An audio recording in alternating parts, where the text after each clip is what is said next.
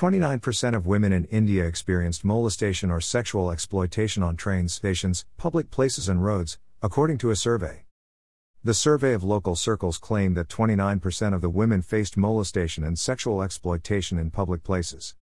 9% of the women reported that they or other members of their family experienced it more than once. Train stations, public places and roads are the top places where Indian women have faced molestation or sexual exploitation.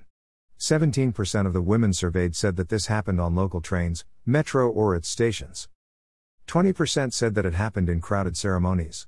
7% of the women said that such an incident happened with them in religious places, while 10% described the market as such a place of occurrence.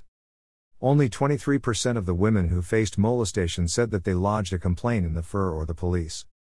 The survey claimed that 15% of the women said that the police did not register their complaint or take any action. While 23% said that they did not take any action, 15% decided not to file in FIR. Local circles garnered more than 24,000 responses from 14,000 citizens in 319 districts of India for this survey and released this result based on them. The survey consisted of 65% men while 35% were women. The National Crime Bureau said in 2019 that out of 4 lakh cases filed against women, 32,033 cases were related to rape. Often rape victims do not report the case for fear of intimidation.